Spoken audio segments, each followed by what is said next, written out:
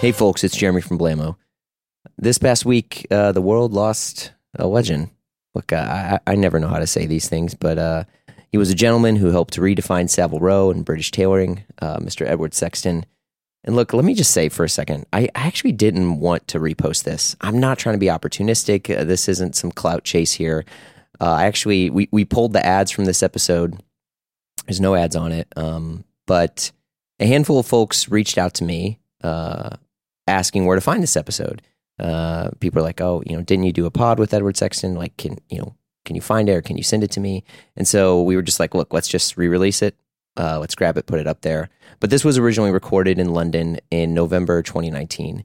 But just a quick, explanation. Like Edward Sexton really did help redefine tailoring, specifically British tailoring, and also change the whole world of tailoring. Alex Shedovic wrote a really, really beautiful piece on him in Rob Report. You should all read it. I'll put a link to it here.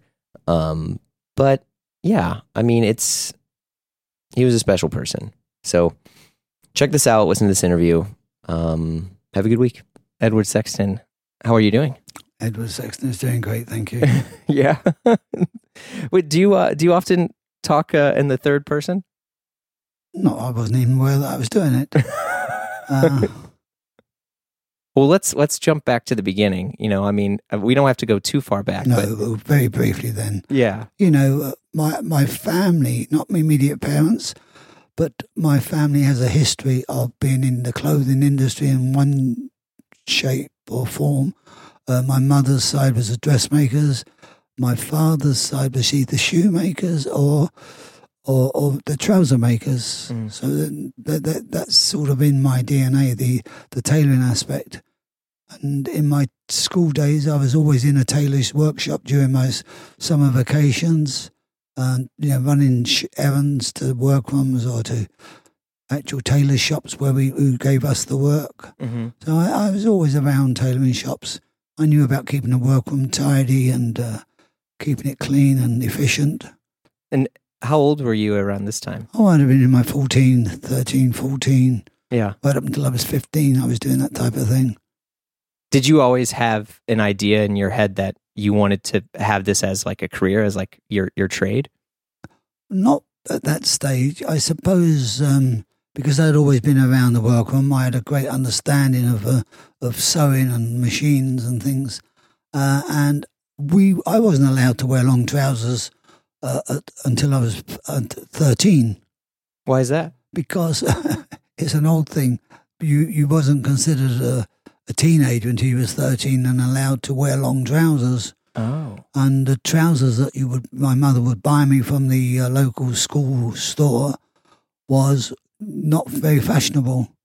And at that stage, in the late 50s, it was very much the teddy boy era. Oh. Here in London, and everything was like drainpipe trousers and Elvis Presley, like long teddy boy jackets with velvet collars, and so it was very much out there. And so the school trousers didn't really suit me. So I set about restyling those. I did myself. So you redid your pants? I redid my own pants, and I suppose that's really when a bug bit me, when I liked the results of those pants. Oh my gosh, that's amazing. So yeah, it sounds like it. So I mean, did you start doing this with other clothes, or was it just the trousers? Just the trousers initially, but then obviously when I did leave school eventually, I went into catering.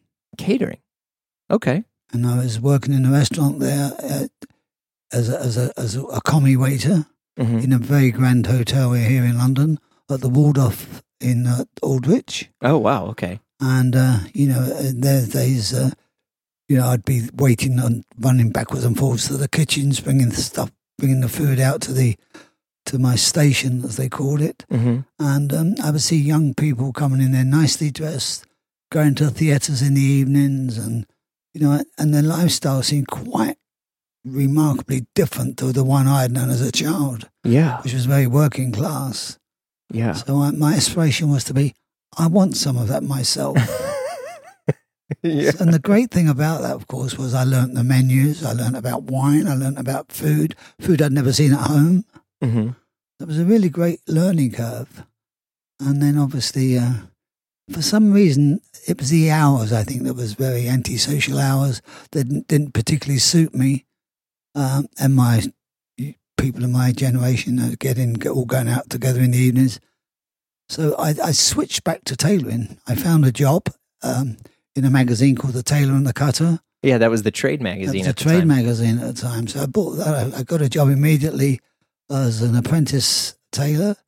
And the first day that I arrived I got the interview, passed out the part out of the way with, and we agreed that I would start there on the Monday morning at 9 o'clock. But when I got there to the actual workroom, no one was there. So what time of day is this? This is 8 o'clock in the morning. Okay. So I went in and waited, and whilst I was waiting, I saw that the workroom itself was pretty untidy. Okay. And I was horrified too. So I immediately sort of just started to tidy this up, tidy that up, put this there, put that there. And when the boss actually arrived, who I was going to be working under, he couldn't believe his eyes. So you went workshop, to work? I went to the workshop and I tidied his workshop up, and he apologised because he had forgotten he'd had a dental appointment. Anyway, that's here and on. So he was very impressed. And that was a really good first basis to start working with Jerry. His name was Jerry Steen. And we had a great working relationship.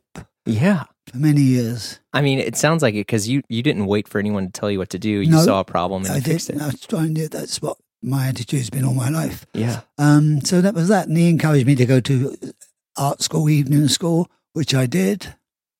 And I stayed with Jerry for some time. Then I went to work. Jerry actually wanted to retire. Mm-hmm. And his son had no ambitions to take over the workrooms. In fact, I think he took a job inside Harrods at the time. Mm. I would have been left high and dry. But the company that we were making jackets for in Regent Street, a company called Harry Hall, they made equestrian riding wear. Yeah, Harry Hall. Famous brand. And I was offered the boss there knew that Jerry was retiring. So they asked me, would I like to come inside and work in the cutting room, which I jumped at. Yeah, because you weren't at the cutting room beforehand, were you? No. Yeah. And then I was encouraged to go to evening school again and continue learning to cut and make various things. So that was the very first experience I had into the cutting room. It was, but I loved the lines of the high-waisted and the flared jackets. I loved all that because it went with my teddy boy image of the narrow trousers and the long jackets. So I've always, in my work today even, I love long, lean, architectural lines. Yes. I do. And I suppose taking that on somewhat further, when Tommy and I met, we met at a company called Donaldson Williams. And this is Tommy Nutter. Tommy Nutter. Yeah. He was a salesman in the Burlington Arcade there, Thomas Williams and Ward.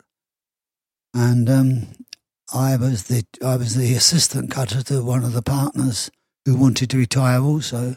And you're just kind of, is it good luck or you're at the right place at the right time? I think young cutters always want to develop their own looks, their own crafts. Right. Which when you work for a company you can't do because you're very much restricted to producing the look that they've made them quite. The house style. The house style. Mm-hmm. So I worked alongside them with their styles, but always at the back of my mind was my own style, what I wanted. Mm-hmm. And I met Tommy and we used to talk about a lot of things. And Tommy knew the only way I could ever produce the work that I wanted to in my styles was to moonlight. What do you mean by moonlight? Making clothes privately for people outside of my working hours. Oh. So private clients. So moonlighting ideal in my own time and unsociable working hours, I would carry on doing my own thing. How did you get your first appointment through that? I got my first appointment through that was by a client who I was working with. He asked me, would I make him some clothing privately? And I said no. Yeah. And then I got a phone call from a friend of his to ask me the same question, and I didn't know they were associated. And that's how come I started. And this chap was actually, he used to buy and sell cars. Oh, okay. I think a car dealer he would have been. Yeah. And I started with making clothes for this guy called Les Lilly. And he introduced me to a whole string of, so my private clientele grew and grew and grew. Yeah. And how are you completing this work? So, I mean, I'd work rooms outside, all outside workers. Mm-hmm. I would cut the fabric at home. Yeah. And then I would go and give the work to my people outside that they would put it together for fittings. I'd go back and forth fittings and delivering finished garments. And it was very lucrative. But it was also, most importantly, my confidence was growing. Yeah. My sense of style was growing. I was gaining incredible knowledge. Because like everything else, you can work for people, but when it's your own money and you become much more astute. Interesting. Astute about life and commerce and stuff like that. So I was gaining all the other experience, and I wasn't even aware that I was gaining all this other experience until I actually went into business. Yeah. So you meet Tommy I met Tommy, and we'd go for drinks after work. And he was just, he was a salesman. Tommy was a salesman, and we were very friendly. And I said, Tommy knew I was moonlighting. And then one evening we were having a beer after work. And he said that he'd been offered some backing to start his own tailoring company. Yeah. And obviously Tommy had seen my own work that I was producing for the company, and he liked it very much. He was very impressed. And I was making clothes for Tommy also at that stage, more of a look that he liked and I liked, and developing our inputs. Yeah. And coming up with a look that we originally we used for our first models for Nutters of Savile Row. And this is a huge deal because what you guys end up creating is... Exactly. Now, we didn't know that at the time. We were just two young guys wanting to express our own ideas, our own sense of style that was revolutionary. There was plenty of good modern clothing stores on King's Road because at that point in London was changing rapidly. Yeah. In the late 60s. It was changing. You had King's Road, you had Carnaby Street opening. Everything was changing. Yeah. And there was a lot of new money around. Okay. But no quality in the real sense of the word or style. Yeah. And so our work, apart from it having this fabulous new look, style-wise, it had the old-fashioned tradition of handmade quality Savile Row tailoring. Yeah. So we had a good mix there. And I've never compromised on workmanship. Right. Right.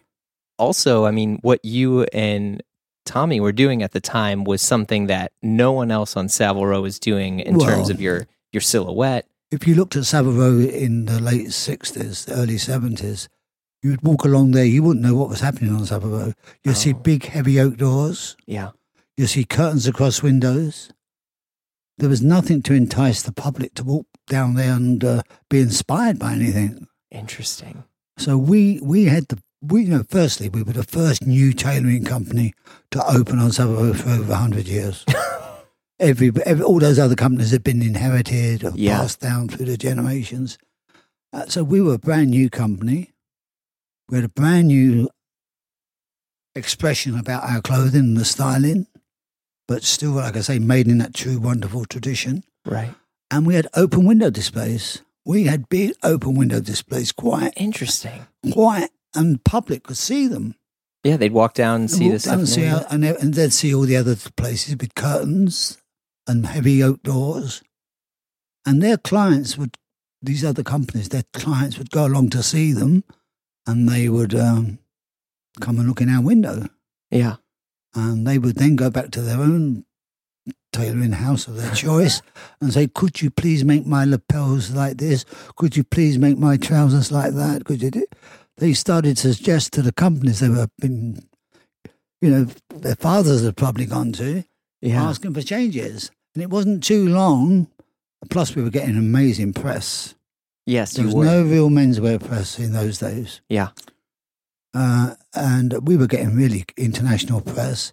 Yes. Gradually, these other companies started to take the curtains down, leave their front doors open, and then the odd model would appear in their windows. So gradually, these companies that said we give them 6 months before they're out of business, Right. now started to adopt our new methods of showing our wares. How did that make you feel when you're impacting you know, to that? begin, we weren't even aware of it. You know, like I said, we knew we had a new business. We were inundated with work. Yeah. And there was just the two of us in those days. So gradually I brought more people in to work with me. Mm-hmm. And, you know, we developed an office staff behind the scenes. So there was a lot of infrastructure to be put into place as well. So that's probably where my moonlighting days and money sense came into play. I don't know. Interesting. So it was all sort of kicked in. And, you know, not only that, because of the new money around, the rock stars, Yes. the yuppies, as we called them in those days, down in the city, had spare cash. Yeah. They were flocking in. Because, I mean, I'll just so the listeners know, I mean, you dressed Mick Jagger and Bianca Jagger's wedding. Yes. Countless musicians. You are basically dressing at the time the equivalent of British culture, and the British export of what style was really you and Tommy. It was, but we also, in being modest, of course, was the fact that we had such wonderful people wearing our clothing that was so internationally recognised. Right. Because how many suits did Elton John buy from you at one point? Oh, God, there's probably dozens. Dozens over the period. And then we did lots of other people. We did like Neil Sedaka. Yeah. You know, for all his shows in London.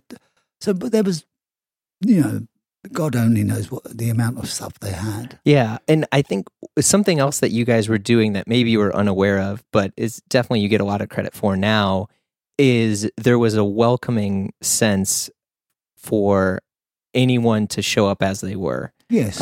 Whether they were homosexual or any of that stuff. And I mean, and at that time, you know, especially with British culture, it was somewhat taboo to be about that. And you and Tommy were treated everyone as equal.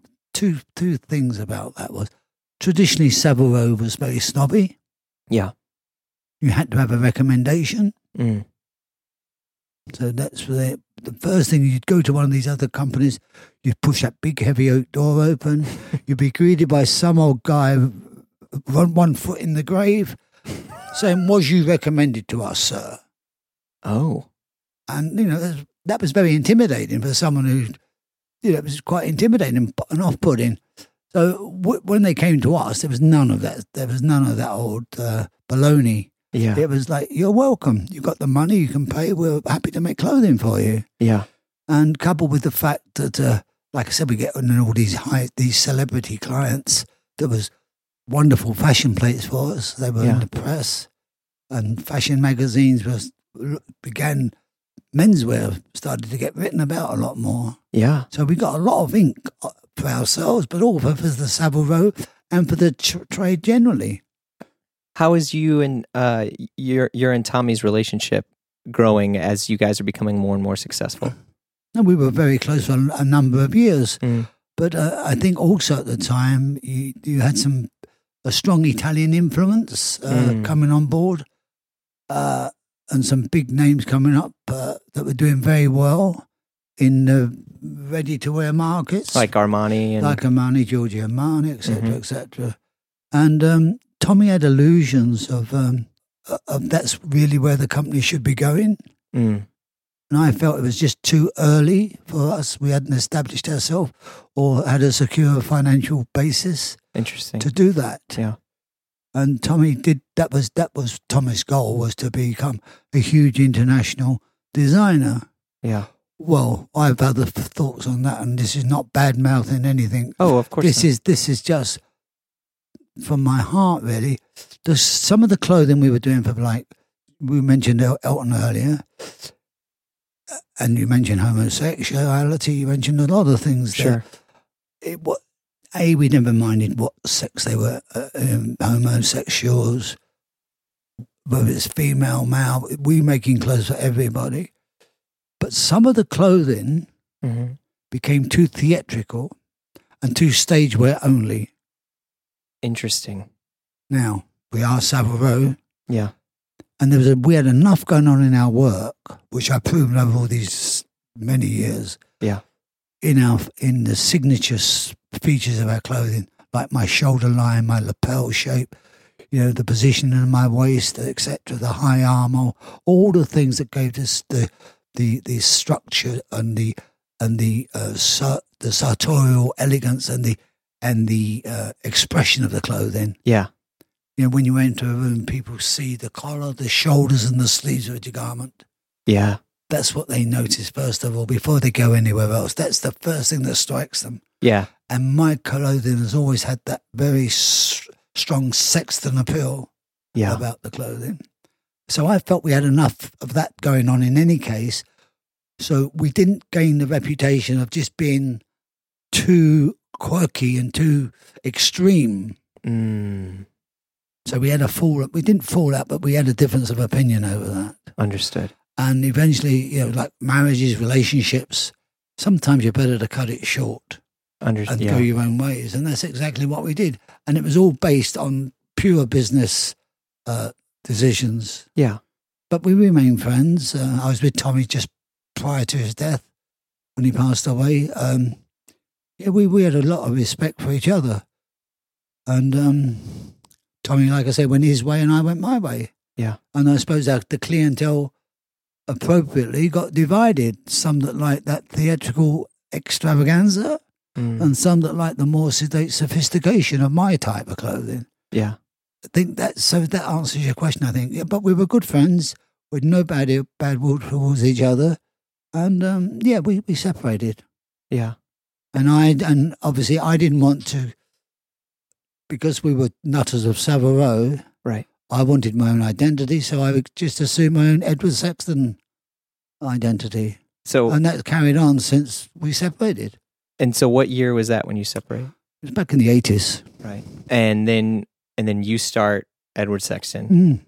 And just so I'm sure many of the listeners are extremely aware, but I mean, yes, everything about the Sexton look is extreme elegance, but also, I mean, I would say it's almost like architectural clothing. It is. That, the strong waist suppression, the, strong shoulders, wide lapels. It's very empowering. That is the house look. Yeah. That is the house look. But we have to remember the word bespoke. We are bespoke. And we're all different in life, personality-wise, career-wise, lifestyle-wise. So I have to sit with you, whoever, and have this little chat like we're having now, this consultation. Yeah. I get a feel for your lifestyle. I get a feel for your career, and then I can take my look and I can adapt it and modify it for you. We don't have to always have that strong, etc. and extremes. I can modify it for you so you get a good flavour of what I love to make and what suits your personality. But the word is bespoke. Yeah. You've bespoken for what you want. I've had a nice chat with you and I've bespoken for what I think I can do for you. Yeah. And when you sit with a client and your first time, you can talk about fabric, you can talk about style, you can talk about this. It's not until I take one of my model garments from the rack and put it on your body that you feel and you identify exactly what I'm telling you and you understand what I'm saying about this or that. You feel it. It belongs to you. You want it immediately. Yeah. You don't want to take it off because psychologically it's done something for you. Physically you look 10 times different. Yeah. And you like what you see. Yeah. Yeah, I would say that you there's a romance to your tailoring. Sure. Yeah. It's Sexton appeal. There you go. So what's interesting to hear is that, even though that you've remained a bespoke house, so much of your influence has, rippled throughout not just menswear, but also women's wear, because people love your idea and your approach to clothing that, what was it? You were doing some things for like Stella McCartney at one point? Well, I've known Paul McCartney for many, many years. Sure. And I went through a phase of going down to see Linda, his first wife, on a regular basis because I dressed her. I made all her clothing for her. And then as his children grew older, Paul and Linda gave them a flavour of of clothing. Mm. In fact, Paul sent all of his children into me at one stage to have something made for them, measured, select their fabrics, measure them, go through the fitting process so they could understand the process of quality and everything else. And Stella got bitten by the bug. Yeah. She loved it, Some years later, after all this, Paul said to me, Edward, Stella's going to St. Martin's.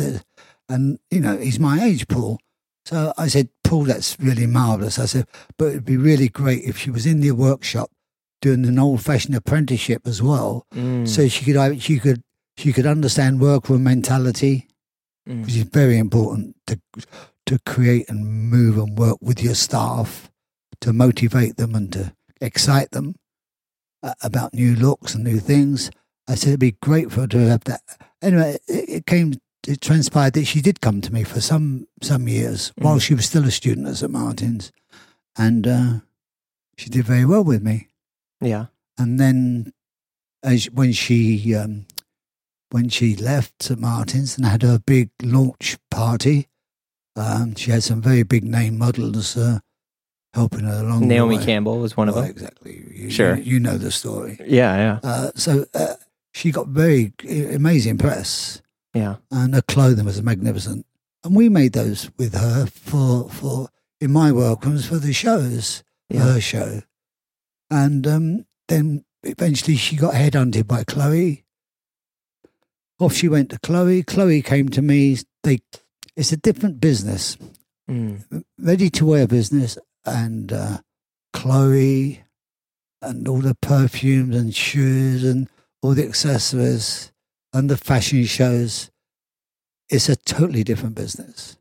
But the thing was... different than bespoke tailoring. Chloe is what we call fleur, soft, silky, flowy. Right. What I do is core. Stella understood core clothing because of me. Right. When she went to Chloe to produce core clothing, they didn't have a clue. Yeah. So they came to me with a canvas garment tacked together, asked me what I could do with this pattern to make it more core. I said, nothing. I said, come back next week and I'll give you a garment that Stella is showing you and wants. Oh. And they came back a week later. I gave them a model of what Stella was trying to express to them. She didn't have the experience to get it across. Understood. And no more did I understand fleur and core at that stage myself.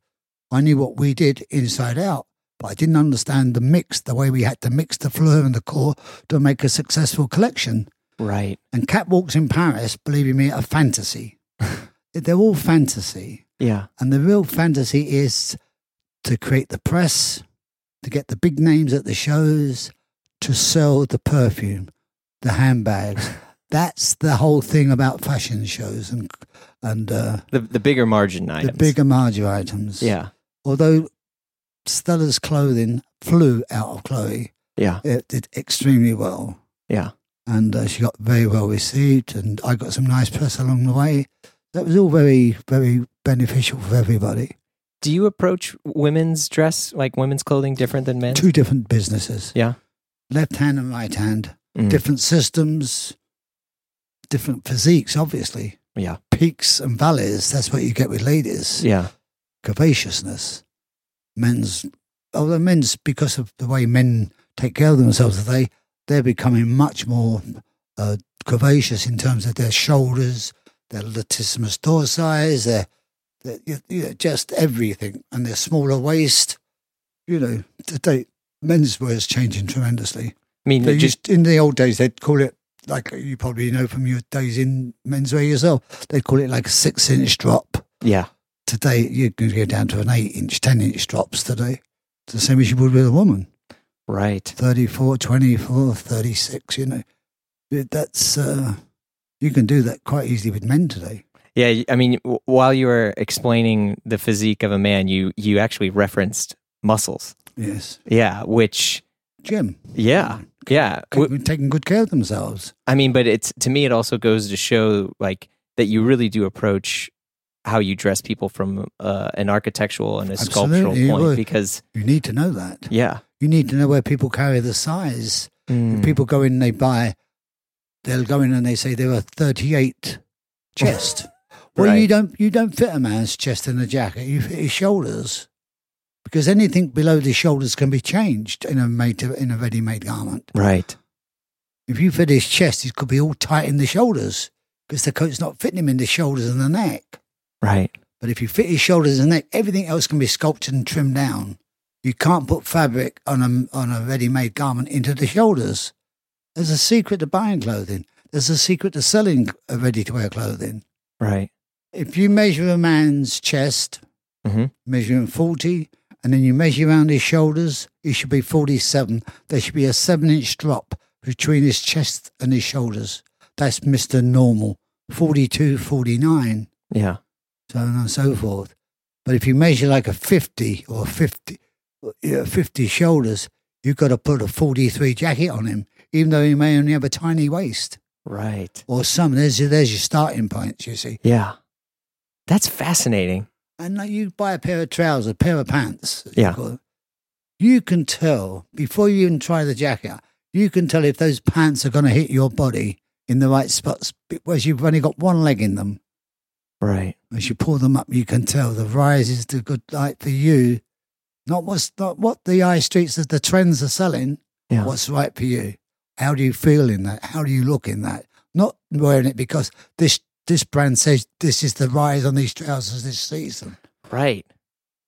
I mean, something that you've done and stayed true to over the many years you've been tailoring is obviously you've seen, I'm going to air quote fashion here and how trends have evolved and come and go.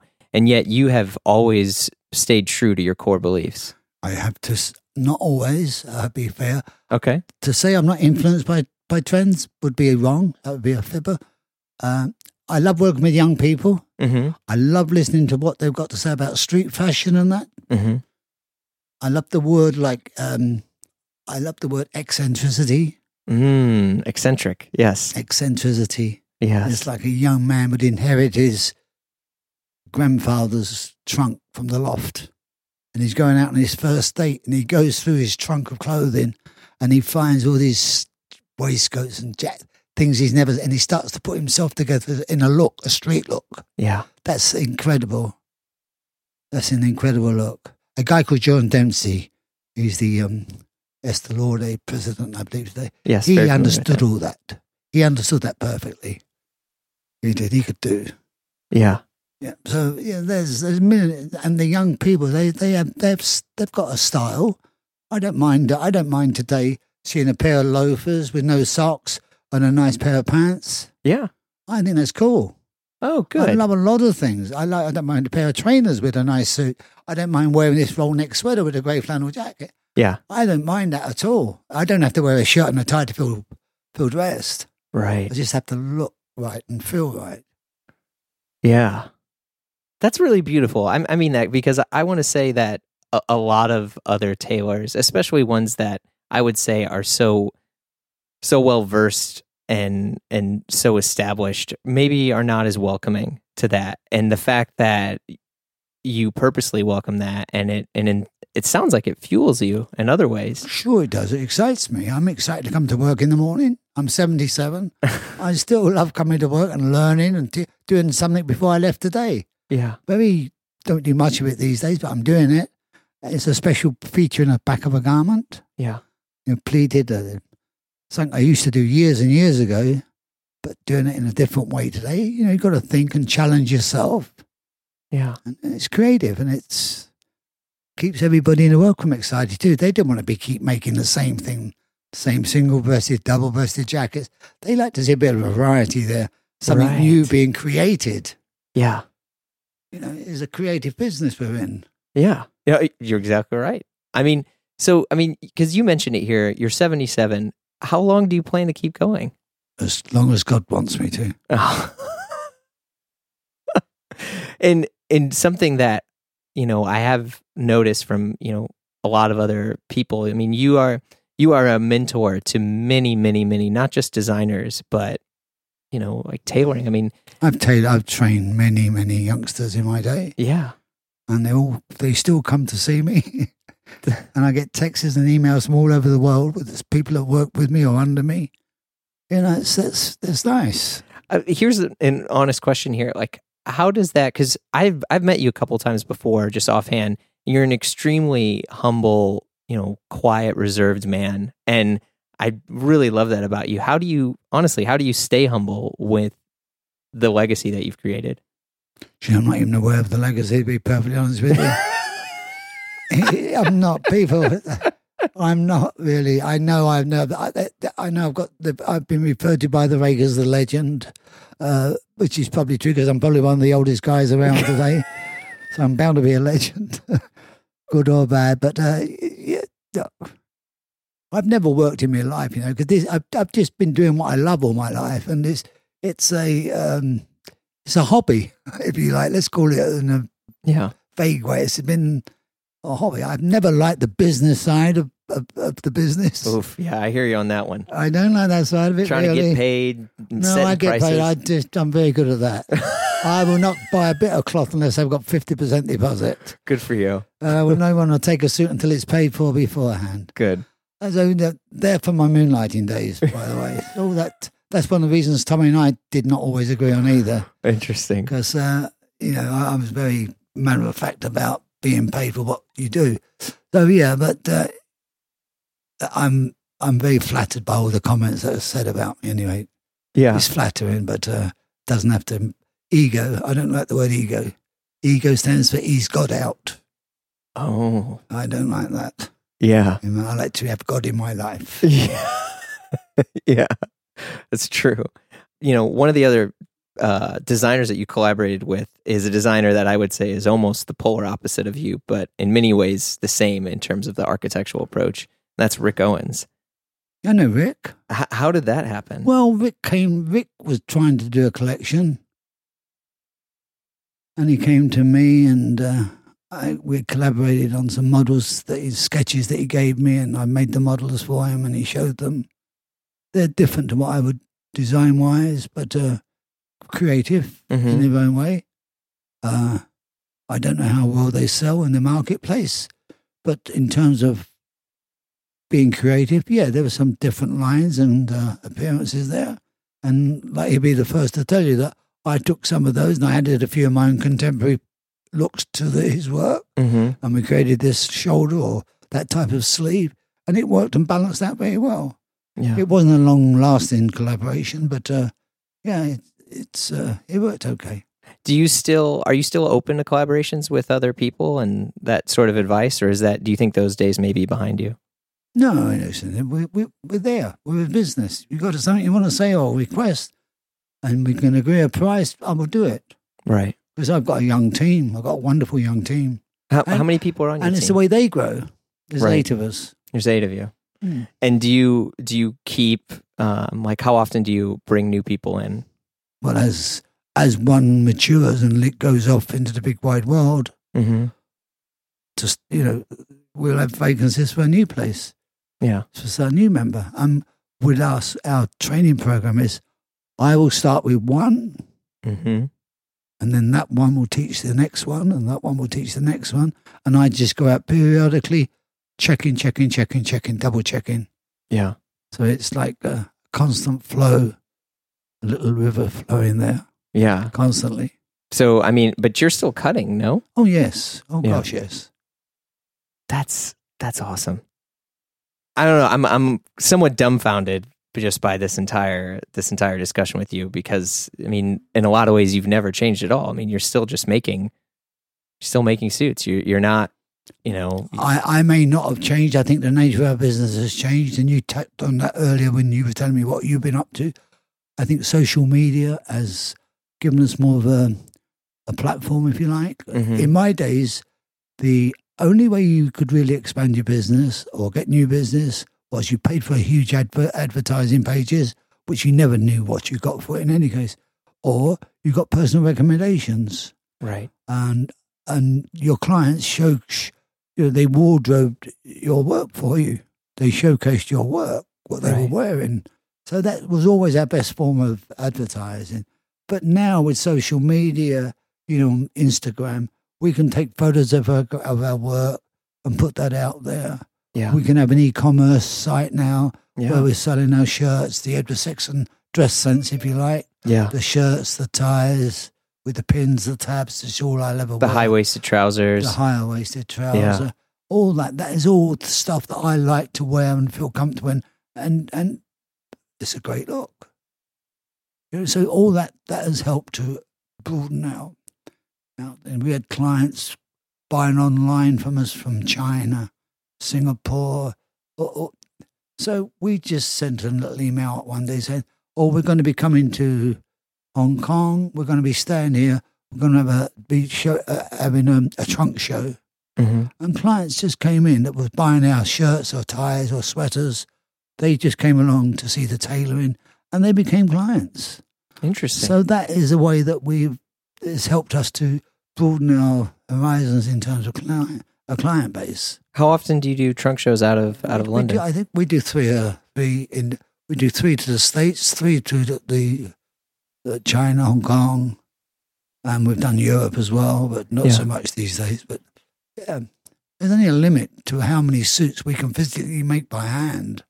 Right. I mean, what if you wouldn't mind? What is that limit a year? Well, it's limited. We can only make probably 8 garments a week. Clients finish suits, so that's why we're very expensive. But then we do have the facility of having what we call the offshore bespoke, right, which is made in China. Is a lot of companies will call this made to measure, right? Which we don't. We call it offshore bespoke because we cut the patterns here in London. We send the fabric and the patterns out to China, and the suit comes in finished.